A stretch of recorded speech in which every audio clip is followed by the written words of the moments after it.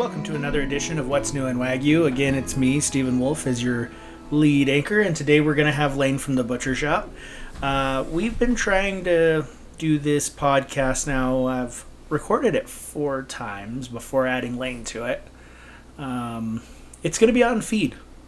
Everybody asks me questions all the time on feed, so I figured we'd correlate them down and let Layne have some input because he sees the backside of it once they hit his butcher shop.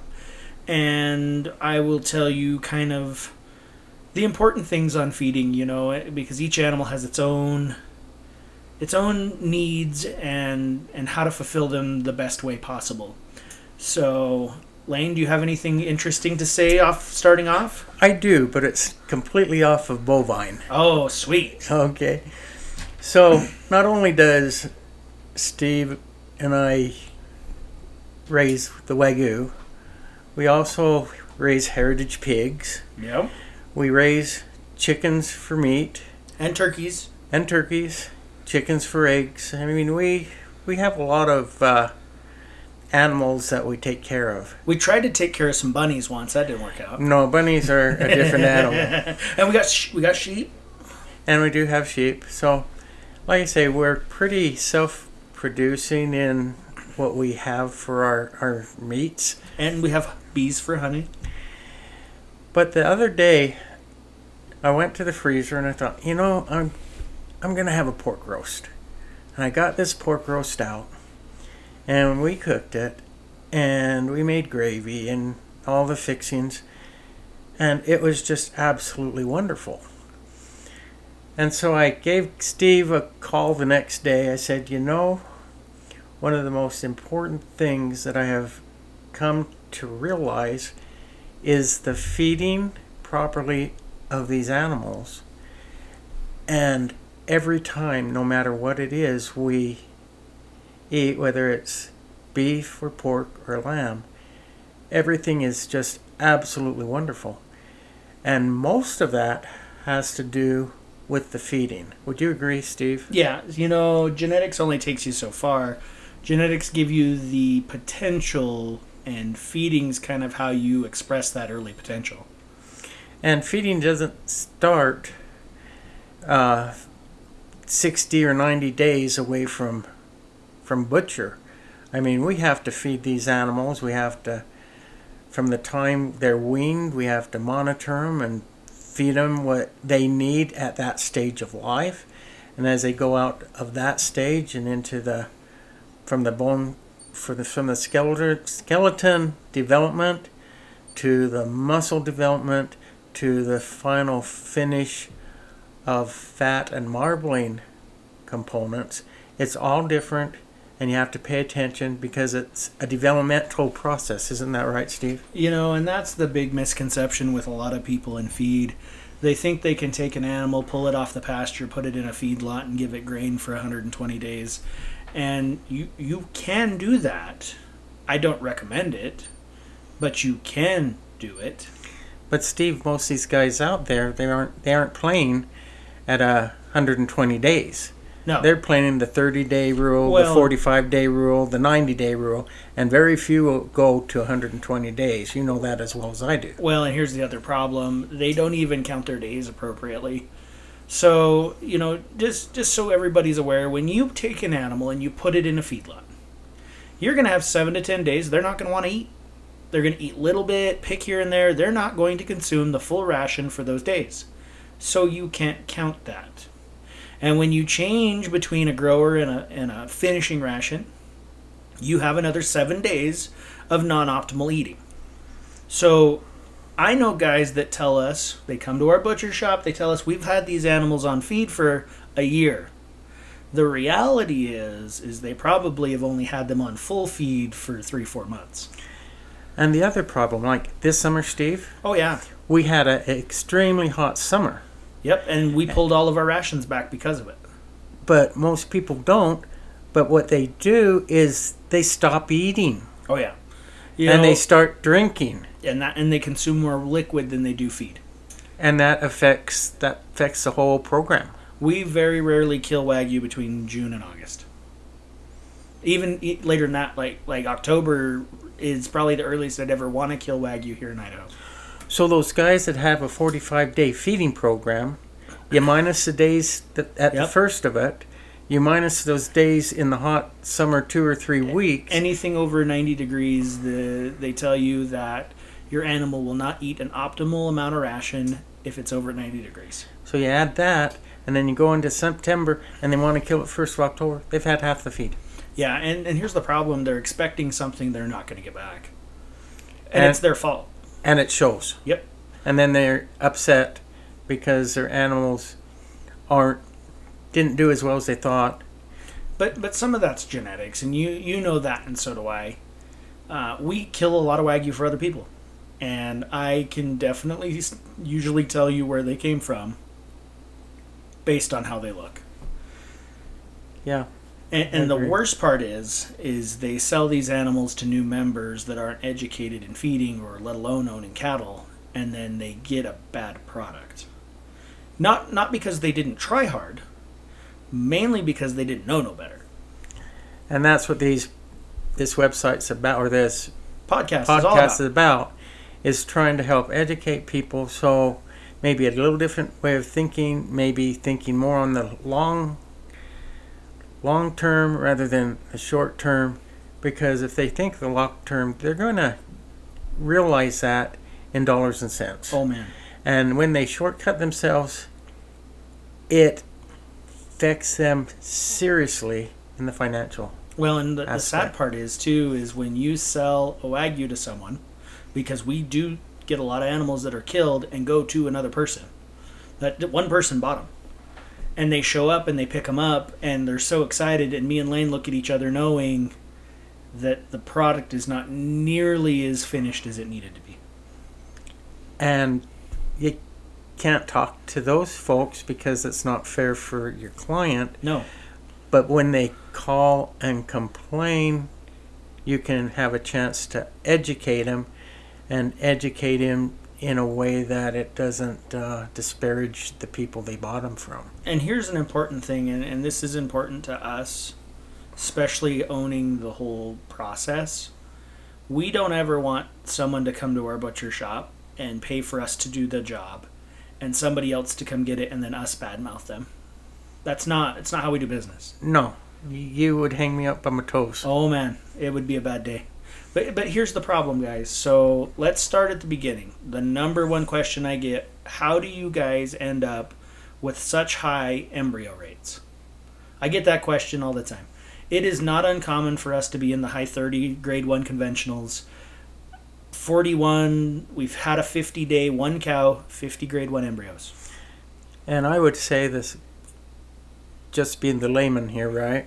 I would say nutrition is the number one factor in being able to produce that kind of result. And a lot of people don't get this, but my donor cows, and Sean cusses me for it a touch, are always on the top 25% of where they actually should probably be. We definitely feed our animals effectively, but I do like a heavier cow. I like a cow that I can't see her ribs. I like a cow that when I look down the back of her, she looks nice and straight, she's squared off, and everything's filled. I'm not saying we want her so she's so fat you can't work her, you can't get a calf out of her, but I do want a cow that's on the top end of that BMI schedule, right? Body mass index. I like fives. I like fives. I really like sixes. Sean hates them at sixes. The problem with what we have when we take stuff to Sean is they come home to us closer to sevens and eights, and then I got to go on diet. Yeah, they come back to us a lot fatter than we send them in. Yeah, but we deal with that. But that's a good thing, right? He's feeding them appropriately. He's making sure they're gaining weight. He's making sure that I'm getting great production numbers. And I'll tell you right now, I'll take it. I'll take it any day. I'll take a 6-7 coming home any day. Especially with the numbers we get. But here's the deal. So, 2 things. You have to remember this very important lesson with your cows. A cow has 3 main needs in her life. She has the sustainability of her own self. She has the sustainable of a calf if she's got one. and then she's got reproduction. Those are the three things she's got to keep track of. So if you short her when she's lactating, you are now going to put her behind for when we breed. And here's the problem most of people have, and I don't say this out loud a lot. If you're just putting cows on grass and you don't know the feed value that they're consuming each day, you are wrong. And I go out and we look at our pastures. Constantly. We constantly check our pastures. But when I'm out there and I'm looking, I don't have the eye that Steve has. But I do notice something all over the pastures.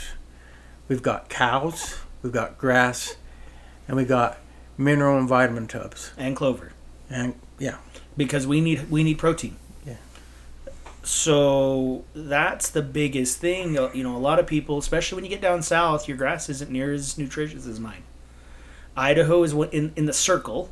Some of the highest priced calves in the country every year come out of Idaho, Wyoming, Montana for a reason. We have good summer grass. We have the ability to drop a regular cow, an Angus calf, in January and sell a 700, 800 pound weaned calf by this time. I know because we do it. So our nutrition in our grass is very good. That doesn't stop me from knowing all the species we have, treating our weeds, taking care of those. But here's the big one. My cows have a breed mineral in front of them year-round. Year-round. And I don't care. Like, people are like, oh, that's so expensive. I don't care. And it's a windfall for the meat shop, right? Oh, man. I get all those big tubs. Yep. And I can put bones in them and meat scrap and stuff, and I don't have to go and buy those big garbage cans that cost $60 a piece. So it's a win-win. And it is, but here's the deal, and I don't care which company you're going to go with. I think that most companies have a decent product. But you have to be able to say, yes, my cows need this, and it's worth the money paid. And I fed loose mineral. We feed loose mineral. We feed tubs. We feed salt with mineral. We feed salt plain. We do a little bit of it all. Pretty much what we can get a hold of and we can reasonably bring in, we use. And what I've noticed, Steve, is the cow knows what they need. Yep. And they'll go to the specific lick or tub or whatever. And here's the deal. Me and Layne will drop off mineral tubs in June and they won't touch them. They won't touch them, and then all of a sudden September comes and they're all gone.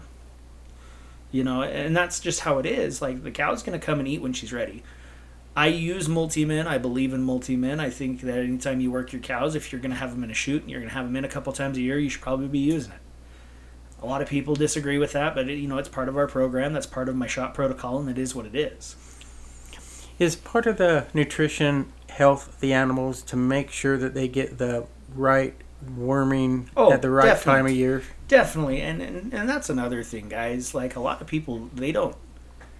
I know people that have used ivermectin twice a year for 20 years and have never changed anything in their worming schedule. The problem with this is you're going to have worms.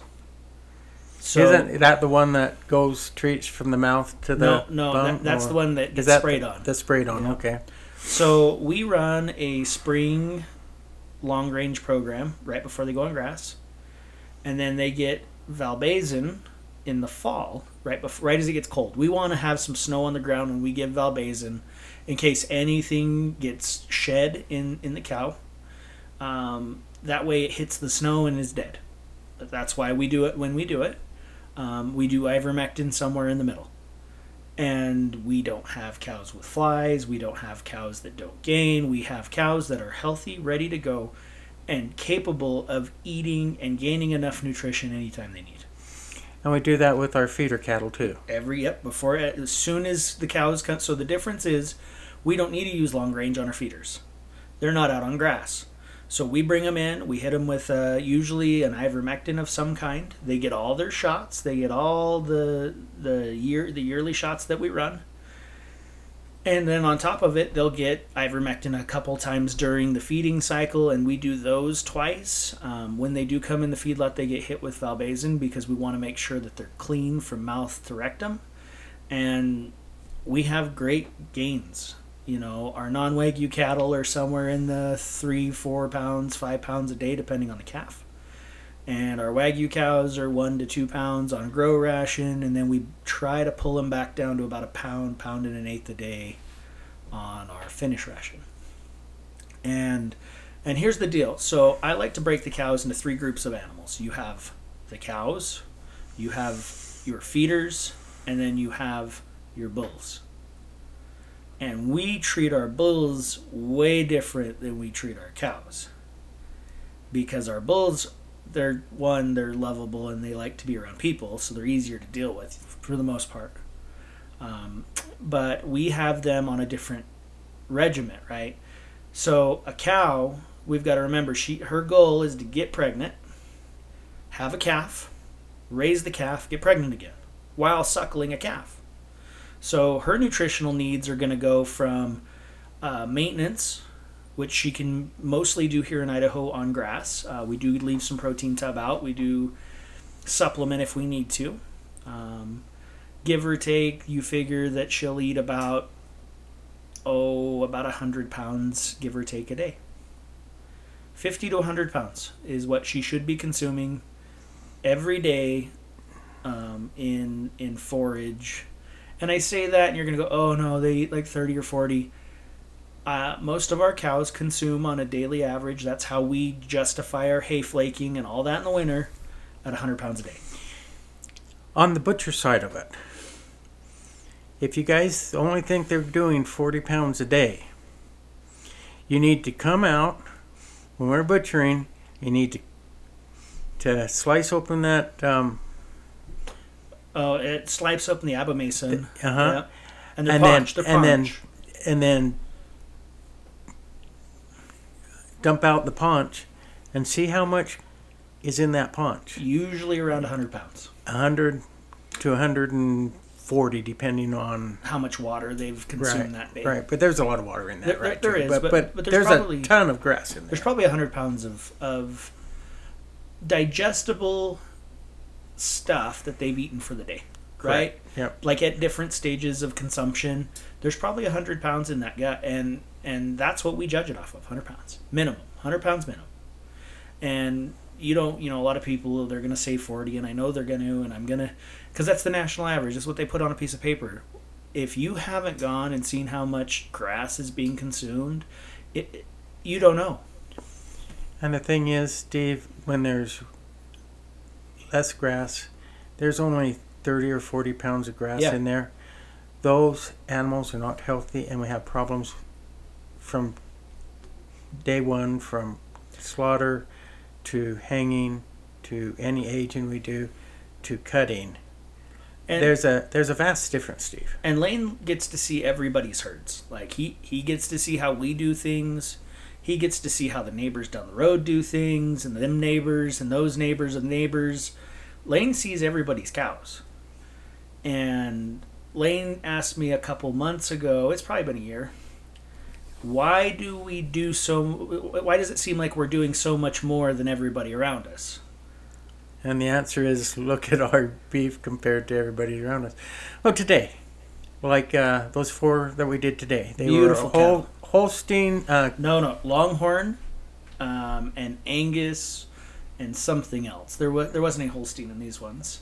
Okay, they look black and white. They looked Holsteinish. Yeah, right? It's the Longhorn. They're about a quarter Longhorn, give or take. I guess their moms are Black Angus Longhorn crosses. But they were beautiful cattle. Yep. And they looked nice. They were fed nice. Their bodies were full. Their loins were full. Their ribs were big. And, I mean, they were beautiful cattle. And there was even one that was pretty high strung. She was the heifer of the group. They usually are. And even she looked great. So, I mean, it's nice to see good husbandry out amongst that's coming from a guy who takes pride in what he does. And he's a carpenter, contractor. He's it sounds a contractor, but he's a builder, and he's a very elite builder. He takes care of and he learns and he practices and he gets better, and he gets better all the time. 4 years And everything ago, he does. yeah, 4 years ago, his beef didn't look like this. Nobody listens. He listens, And but me they and him- look yeah, great now. And me and him had a conversation. When we first did his first ones, I was like, "Hey Brian, let's talk about this for a minute. We need to do a few things a little different, and you'll take the same." And he buys from the same person every year, his nephew. So these animals are coming from the same place, same genetics every year, and we've been able to really help him get a lot better product just by doing things the right way. And people are like, "Oh, the right way, what is that?" The right way is the way that works for you. Because I'm going to tell you right now, if you're not where I live and have access to the feeds I do, it's not going to turn out the same way. But the basics are the same. Basics are all the same. You got to get a food source that has value and nutrition in it. You've got to supplement with minerals, vitamins, and those kind of things. And you've got to decide correctly what your ration's going to be through the different stages of life. Correct. Is that the basics? That's really the basic of it. And we do some weird stuff, and I tell people this all the time. So I've really come to enjoy the blood test for pregnancy, right? I love it because it's quick, it's simple, it's easy. Well, if I got to draw blood, do you know what else I usually have them do along with it? I usually have them pull a vitamin mineral panel. Yeah, you do. So that I know what the vitamin and minerals look like, and then I take it, and there's a range in there they're going to give you of acceptability, and I cut it in half. And I only want to be on the top half of that range. If I'm not on the top half of that range, I feel like I am nutriently devaluing these animals. So, Steve, all the things that we do, right, with our herd and stuff, for a lot of people out there, they've got to be saying, I can't afford all that You can't afford procedure not to. or minerals or this or that. Is there, and they justify shortcutting them. How on that end, on the money end of the spectrum, where they're collecting the money from their efforts, how much is that going to penalize him on that? So I will tell you right now, because we do so many other people's stuff, we make about 30% more than everyone else that comes through our shop. So everybody who would follow basic principle, right? follow basic principle, you can't guarantee them a 30% better outcome, but you can sure know that they're going to increase their outcome a lot better than where it currently is. Correct? And longevity alone, right? So here's the deal, Layne. I was telling me and Sean talk about this off and on. What is 3 extra embryos worth? 3 extra embryos worth? Yep. So say you've taken care of your cow really well, like we do. Mm-hmm. So the average in America, the average number of embryos collected on Wagyu cattle is 8 to 12. That's the average, right? So 3 better would be 25 to 30%. 25 to 30%. Now here's the deal, guys. My red embryos we sell for $1,500. My black ones we sell for right at about $800. So if I got 3 extra embryos by spending an extra 10%, right? Mm-hmm. I'm gaining 30%, spending 10% more, so I'm gaining 20%, and it doesn't take that much more work. Same principle on meat? Same principle on meat. I bet you with our carcass weights and the quality of our carcasses that we're probably ahead 30 to 40% on people. Now here's the problem, and I'm going to tell people this right now. If you are buying your feed pre-milled, brought to you in a bag, you will go broke. Okay, so how? You have to be able to find commodity. You have to be able to buy either your corn or your rolled corn or your barley or whatever you're going to feed. Call and find yourself a nutritionist. He'll help you build a ration. And then you can buy that ration pre-done and dropped off at your house. But if you're going and buying the name brand stuff like Purina Stuffer or Stalker Grower from Purina or a Vitafirm has a growing one, I'm not sure what they call it. If that's the way you're feeding, I don't see how you can be profitable. Okay. So now it's finding source. Finding source. How does the guy just learning to do this, how do we help him? What rocks does he have to turn over to help him in that? So if you search? have a local feed mill that mills their own feed, that's a good place to go.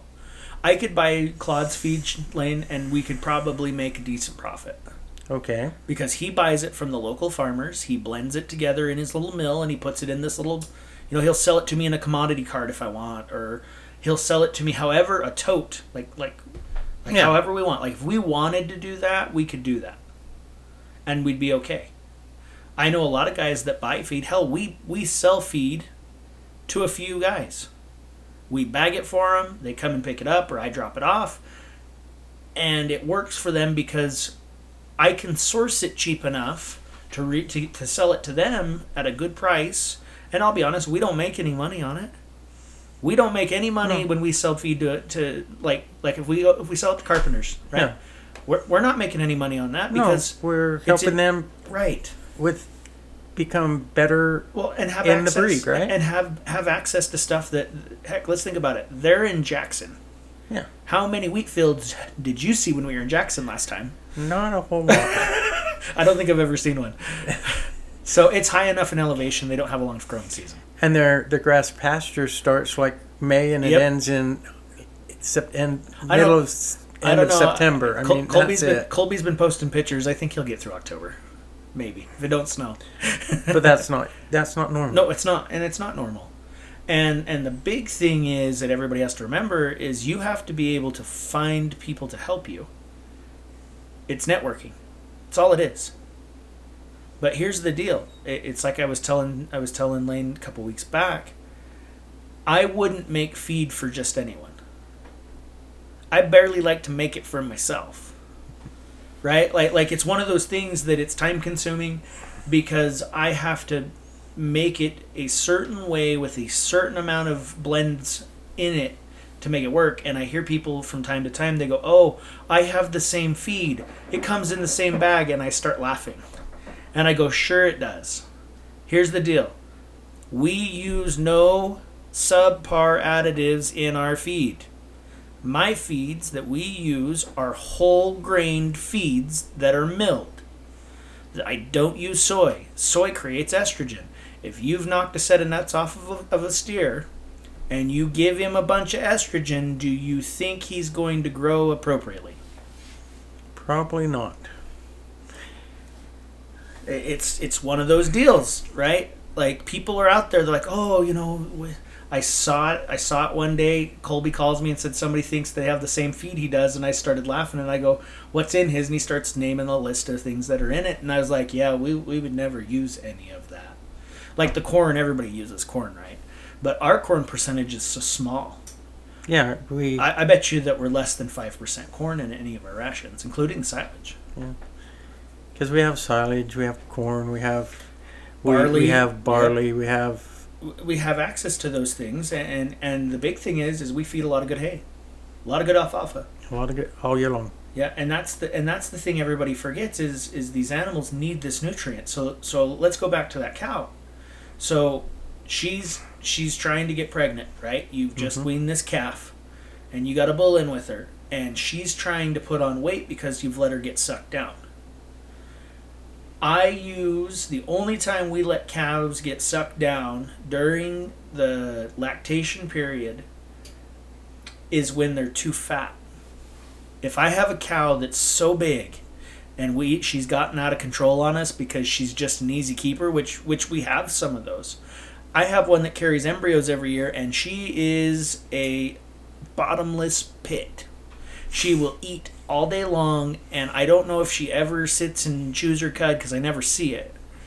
The only time she chews her cuds is when she's late trimester pregnancy, and that's just because she ran out of room. And she's out there right now and looks like a hippo. And she does. She's as wide as she is tall. Like, she's just a big girl. But she takes an embryo every year. Do you want to know why? Because we never let her get to a point where she's not capable of getting pregnant.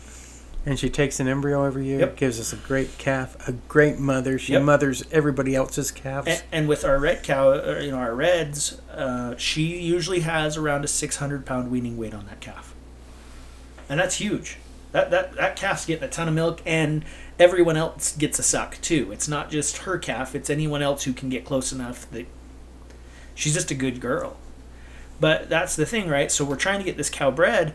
If we're in that lower, we're at a 2 in the body condition score, we're going to struggle a bit. If she's low on zinc or, a few of the other macro minerals and vitamins, she's not going to take. It's just like a person. If they're not healthy, they're not going to get pregnant. So the goal is I like to say 100 pounds a day. 100 pounds a day is what she should be consuming. In that 100 pounds a day, she needs to meet all of her nutritional needs. The only way I know how to do it perfectly is feed them out of a mixer, but we don't do that. So what I do is we give her all the availability to minerals she can have. We give her multimin, so she's already up on top of her minerals, and then we make sure that she rotates through pastures effectively. But here's the big one. She needs to be up, walking, and grazing, because that's her job. She's a cow. And then when she gets pregnant, she's going to start growing a baby. So the most important time is that first trimester. And we don't have to worry about her eating. No, she eats plenty. Yeah. But, and with her, she has plenty of space.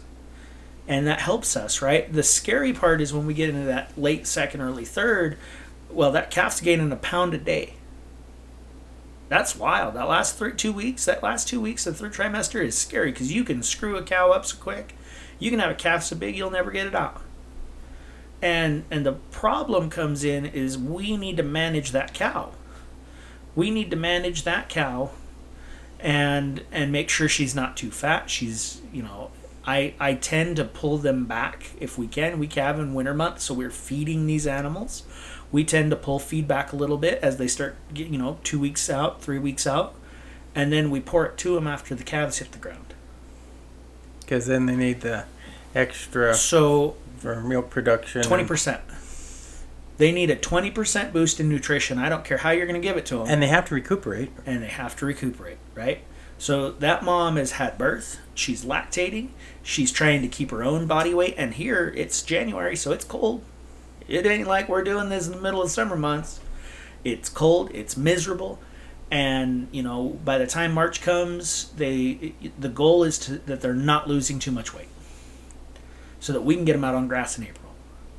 Right? That's the goal for that cow. That's what we're going to do. Now, let's change hands and talk about these weaned calves. So we take these calves. We just weaned. Right, Layne? We weaned, a week ago? Mm-hmm.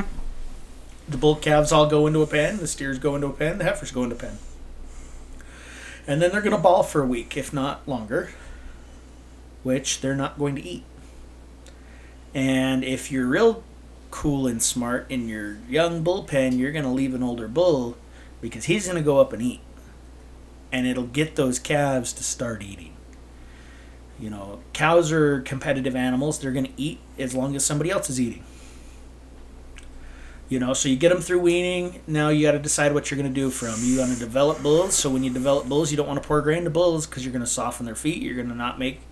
They're going to melt away if you sell them if you pour the grain to them.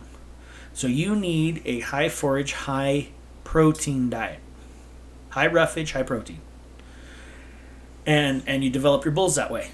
That way that they're not fat, they're not soggy, they're willing to work when they're done. Okay, you're saying high roughage and high protein. High protein. Tell me what you consider good bull feed. Bull feed's hard. A lot of the times we're feeding them a lot of alfalfa. Corn silage is always in there because it's a good roughage. It's a good way to balance that pH in that rumen. And it's sweet, so it's sweet and they'll eat it, right? Yeah, but we don't want to feed them much grain.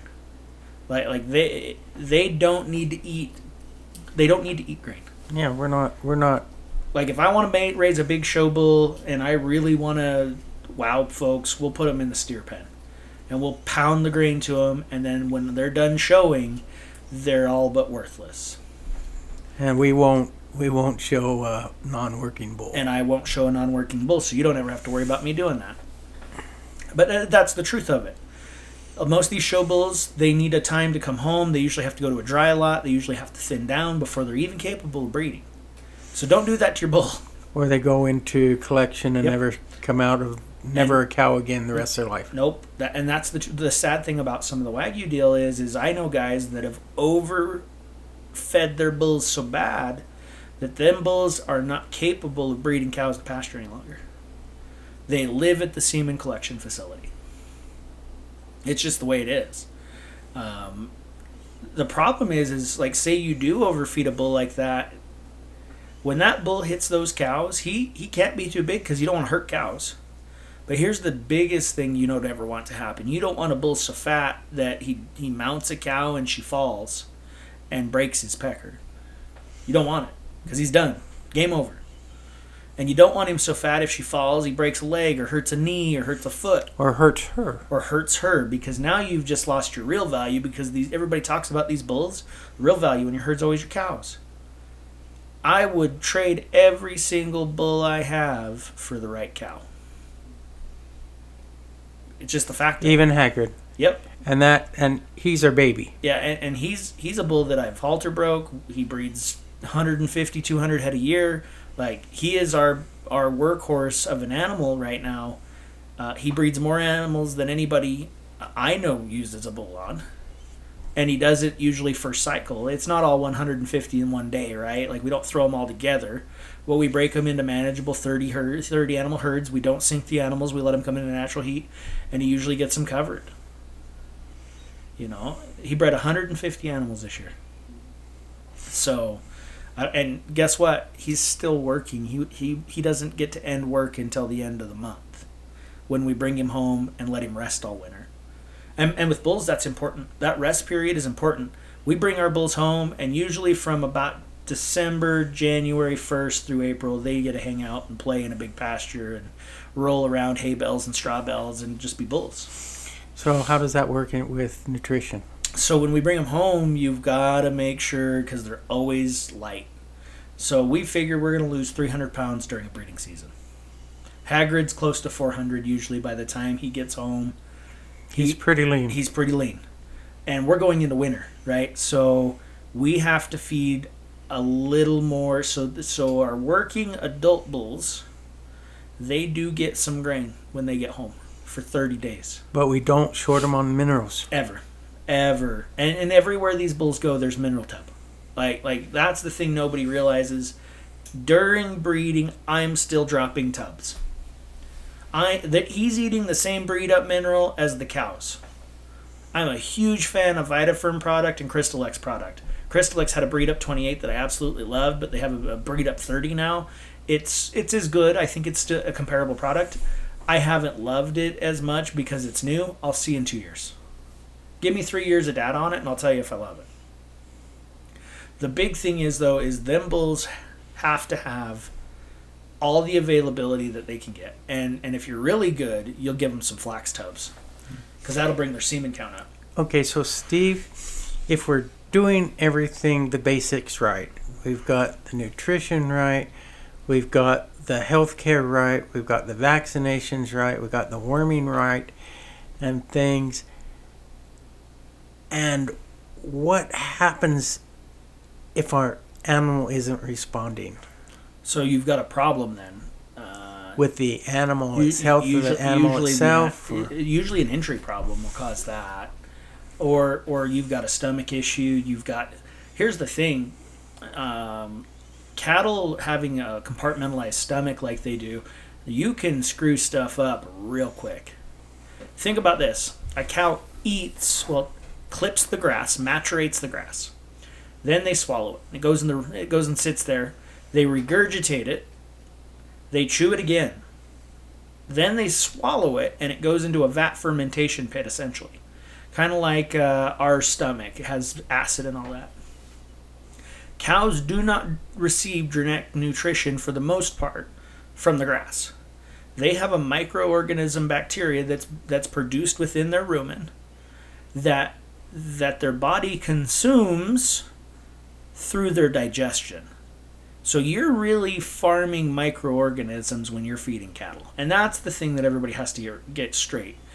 You can feed them all the grass they want, but if you're not keeping the microorganisms straight in their gut, you're in trouble because they're not able to break the cellulose down, consume the bacteria in their small and large intestine, and gain protein and nutrition from it. That's why when people just load their cows up on LA200, you see me shake my head. Okay, so like human digestion, right? Works way different. I know, but if people aren't digesting well and stuff, there's things they can do. Probiotics, right? Yeah, probiotics. Yeah. Is there something that you can do? Most of our protein tubs, Layne, have Amifirm in them. And tell us what that is. It's a probiotic. Okay, it's a probiotic. Right. So the probiotics for cattle work the same way as probiotics for humans? Other than it takes longer for that cow to build flora and fauna than it does a human. Yeah, but that it's helping them get that digestive bacteria and things working the way it's supposed to work. Effectively. I think, when we said that there could be a problem, I always think back of this last summer when we killed those animals. And each one had probably a 40-pound ball of twine in their rumen. Oh, yeah. Yeah, pick your garbage up. Don't let them eat plastic. It's stupid. Because that rumen, it just wads it up. Or, okay, if you have a place and there's a bunch of metal around, clean it up. Or a fence staple. We seen that. They had a bull come in. Or hay twine. Oh, man. Pick it up and throw it away and get it away from your cattle. And do not put it by the fence because they'll grab it through the fence with their tongue and eat it. They just do it. They're curious creatures. And they can chew it and keep swallowing, and it's kind of like a game to them. It's kind of like fun, it seems to be. It is. And I don't know how many times we've reached our hand down their throat because we've seen a little bit of string, and we've grabbed the string, and we've pulled, and we've pulled, and we've pulled, and we've pulled, and 30 feet long later... We're at the end of the string. And the problem I have with it is we police our strings so well. I can't... Some of these people, I don't know how their cows are still alive. Unless their cows have learned not to eat strings. That's something that maybe we need to teach ours. Yeah. Because I have one, the fat one we talk about, Ginny, she's a string eater. And she won't swallow them, though. She'll chew them all up and then wait for you to come grab them. It's a game now. I mean, there's those type of issues right once in a while. And if your cow isn't gaining and you're doing everything that you're supposed to, you need to look at the alternatives and what could be going wrong. And if somebody doesn't have the background that you have and things, do they get a vet involved? That's what I would do. Okay. I can tell you right now. I can tell you how much strings in a cow, only because we've seen it enough times now, and I kind of. If you know what you're doing, you can get a stethoscope and you can listen to the digestive function of the rumen, and you'll tell quick if there's a problem, especially when there's a blockage, because you can hear it. There's parts of the rumen there shouldn't be much sloshing in, and when you start hearing sloshing in that compartment, there's a problem. Okay. And so here's the thing, though. You've got to remember, cows only do that when they don't have anything to eat. Right? They're looking for something to eat that's not food because they're hungry. And I know that there's a drought south of us and pretty much Colorado South. The problem is because of that, and even up here, we had a drought up here all year. We've seen worse looking cows this year coming to the butcher shop than I think we ever have. And if we don't get some good snow this year, we're going to be in trouble next year. And that's the other problem. Like, what do you do? What do you do when you can't afford good forage? In my opinion, if it was me, I'd just sell animals. I hate to say it that way, but I'm not willing to short my animals because I'm incapable of paying for my feed. But then you have another problem. You try and make sure that their animal, where they're going, they're going to be well taken care of, right? Yeah, that's the other problem I have. Is that I don't just sell to people. I have to verify they're going to somewhere they're going to be utilized and not be mistreated. And when I say mistreated, it's a lot different than other people. We don't hit our cows. So prime example today. I have a 2-year-old, I have a 6-year-old, and I have a 7-year-old.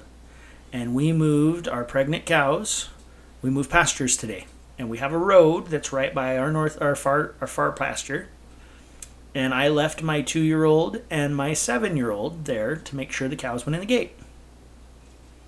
If we yelled, hit, and beat on our cows, I would never be able to do that. Because the cows saw them, they turned where they were supposed to, they went into their pasture where they were supposed to, and the only person that gave us trouble was the donkey. And that's because he loves my daughter and didn't want to go in the pasture. He just wanted to sit and look at her. But that's the reality of it, right? Yeah. You know, you mistreat your animals, and I get that people they get frustrated, they get mad. It's no excuse, none. And husbandry goes into feeding. You know, I've never met somebody who beats on their cows that feed their cows well. It's just something I've noticed. It's something that I've put together over the years. We've worked with enough people and seen how they treat their cows and things, and we'll go and help them and things in their shoots and doing the seasonal work and things. And there's very few that don't yell or hit or hot shot or whip. And I'm not saying there's not a use for a hot shot. Like I believe that the hot shot has its place. But it's not to be used out of anger, and it's not to be used on animals that are just scared. Right. A hot shot's meant for an animal that has a problem. Yeah, there's been a couple times where you just about took the hot shot right away and used it on them. I have. Layne's been there when I've used it on people. Ask him how it feels. And here's the problem I have. I am adept with enough veterinary stuff that I tend to handle a lot of veterinary situations in our area. We do. Really bad ones, like setting legs, pinning things, removing giant tumor. Like I'm the guy that everybody seems to like to call because I do a better job than most of the vets in the valley. But that's just what it is, right? Skills that I've picked up over a lifetime of doing different things. Let's get back to nutrition. But nutrition's hard. Nutrition falls it under. So your bulls, you want to make sure that they're gaining when you get them home. You want to get them to a healthy weight because guess what? Most guys only have about 4 months before they're back breeding again.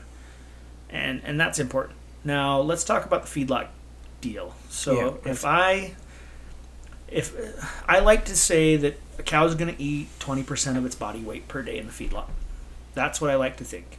About 20% of their total body weight per day in the feedlot. And this is why. We are able to densely pack a ton of calories and a ton of things in a little bit of space. And what we're trying to do in the feedlot is get the optimum amount of gain with the limited amount of acidosis being built in the rumen. Talk about that a little bit. So when you overfeed grain, it creates methane in a cow's stomach. That methane bloats up and then creates an acetate. So that acetate sits in their fourth stomach. And the problem with that is their fourth stomach sits up against their liver and their pancreas. And because of that, it heats, gets hot. It'll get 150 degrees and blister pancreas. And that's why a lot of times these livers are yellow and hard and stuff. And have a blister on them. And have blisters because they've... Yeah, so they've created methane because they fed an inappropriate buffer, usually. And a buffer. Yeah, you can use anything for a buffer. We use silage and what do we use mainly? We use straw. So when I say straw, me and you, we're probably talking about different things. We use a high-quality barley straw with head in it still, right? A lot of guys are going to use a wheat straw. It's different. It's not the same. It still has a little nutritional value in it. Yeah, but not much. No, but enough to give you a buffer. That's what I need it for. Okay. And a filler, right? We want them to feel full. We want them to feel satisfied so that they're not out eating strings. So in that feed, even though they're eating 25% of the weight, what percentage of that is buffer and inert? So we try to get a whole day's worth of nutrients in 2 feedings. It's the reality of it. And it could be different based on the pen size, the number of animals that are in it, the size of the animals that are in it. It just changes, right? And the amount of the buffer changes based on how much grain we're giving them. If I'm giving them a ton of grain, I've got to give them a big amount of buffer, and I also have to give them some way of treating the acidosis that you get. Layne, how often do I ever have Wagyu livers that look great? 1 in 5? 1 in 6? Yeah. So what I do is I like really, really, really nice marbled stuff. I just do. It's just the way I am. And I'm willing to give up a little acidosis at the end to get that extra calorie, the caloric intake in, to get a nicer marbled product that last bit of my feeding. So I'm always playing, I can play the game because I'm educated well enough and I've been around it long enough. I can play the acidosis game and not get screwed. So it's not just a shake of the dice. No, it's planned. We do it. And I've played with the idea, so I'm getting ready to build a new house, and with the new house I'm going to put in a set of specialty feeding pens with it. And I'm going to play with a few things through GrowSafe on average daily gain, because it's a scaled feed system and a scaled water system, so every time they come to feed they get weighed, and every time they come to water they get weighed. And we're going to play with pushing these cattle to the edge of acidosis and seeing if I can maintain a high average daily gain for fun. And without them actually going into acidosis? Correct. Is that what we're going to Correct. try and do? And what we'll do is we'll pull blood samples to keep that acidotic level down, the ketones down, and all that good stuff. Well, that sounds exciting. Yeah, I get to learn some more stuff. It's going to be a pain the first time we're going to mess it up bad. And I'll be honest, I've screwed it up enough times that I know what not to do. Now, how many times have we screwed up? And because... And we're going, wow, we're not going to do that anymore. Well, and that's the thing, the best laid plan you have, sometimes it don't work. I mean, we've set some feed stuff up, and it was a failure. We've set some feed stuff up, and it turned out great, but it's so expensive nobody can use it. We've set some feed stuff up that works for us very well, and for Colby up at Carpenter, cattle company, that it works great for them. The problem comes in, if you're not experimenting, you're not progressing. And with me, I do everything 1,000 miles an hour, head down. So I'll put in a $30,000 GrowSafe system in my backyard just to play with it. That's just who I am. I'm the type A personality guy that gets one bad situation at a butcher shop and then owns one 2 months later. Well, we had more than one, but you get what I'm saying. I know what you're saying. The first one we had, we started looking. By the second one, we had our own place. So, but that's what people forget, right? Yeah. Like you don't have to be in 100%. You don't. No, you don't. And most people don't have the resources that we do. That you can do the things that you want, and we understand that. But if we go back, minus the weighing systems and the water weighing systems and things like that, we're all the way back to... Well, everything starts at a basic nutritional point. The basic nutritional point. And everybody listening to this podcast can do that. And here's the deal. Everybody's expecting me in this podcast to tell you what to feed. I won't do it. Do you want to know why? You need to call your nutritionist that lives around the corner from you and see what you can get in your local area. That's the truth of it. Yeah. I call a nutritionist. That's the truth of it. Where do they find these nutritionists? So you can find them through your university extensions. You can find them at a feed dealership. Like, you go to IFA. I know IFA. I think IFA is United States wide. They have nutritionists on staff. You just have to go and... If it was me, I'd call your county extension. Every county in America has one. And they'll be able to give you a list. And that's the big thing, right? They can give you a list. That's a good place to start. And then you have to be very specific about your wants and needs. And so that's a great place for these new folks or newer folks in the Wagyu game to start. A very good starting point. Very good starting point.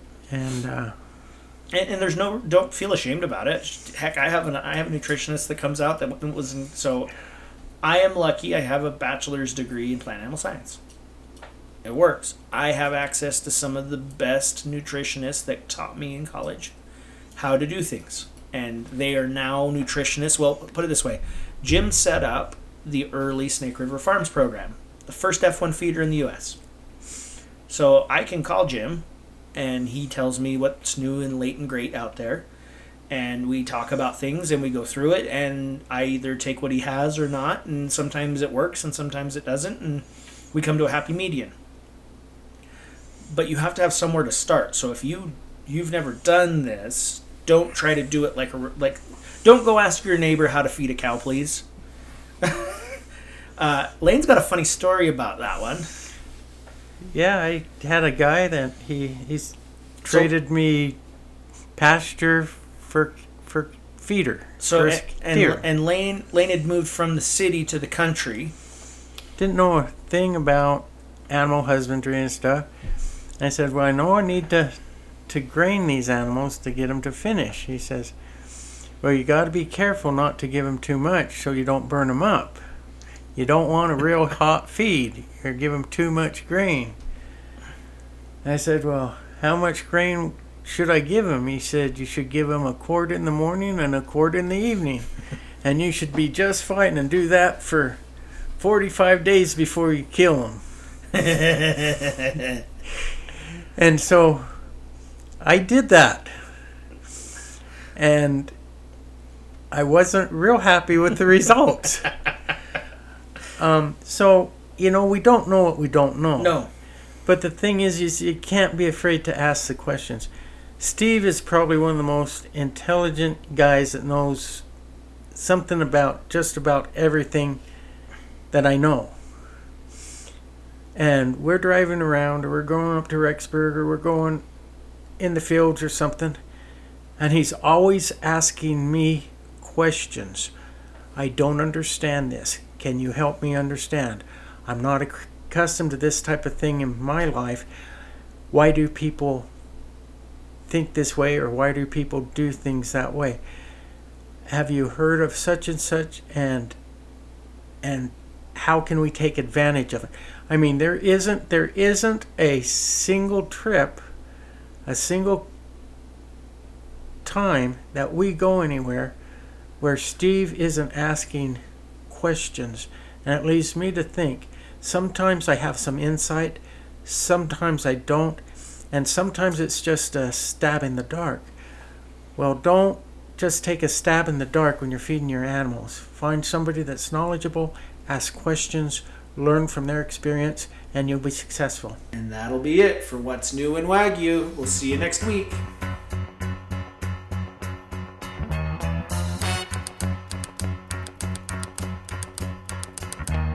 Tumble out of bed and I stumble to the kitchen, pour myself a cup of ambition and yawn and stretch and try to come to life. Jump in the shower and the blood starts pumping. Out on the streets, the traffic starts jumping with folks like me on the job from 9 to 5.